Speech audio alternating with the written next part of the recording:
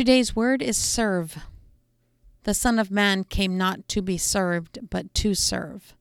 That is from the Gospel of St. Matthew, chapter 20, verse 28. You see, Jesus calls his followers to be servants. And when we open our lives to him, his Spirit will always lead us into the position and posture of service. Serving others is the badge of genuine discipleship. Jesus himself models service when he washes the dirty feet of his disciples. Through this genuine act, Jesus gives the disciples a pattern to follow. He says to them, "I have set you an example that you also should do as I have done to you." You see, we find nothing optional about Jesus' words. They are clear, direct, and invite our response.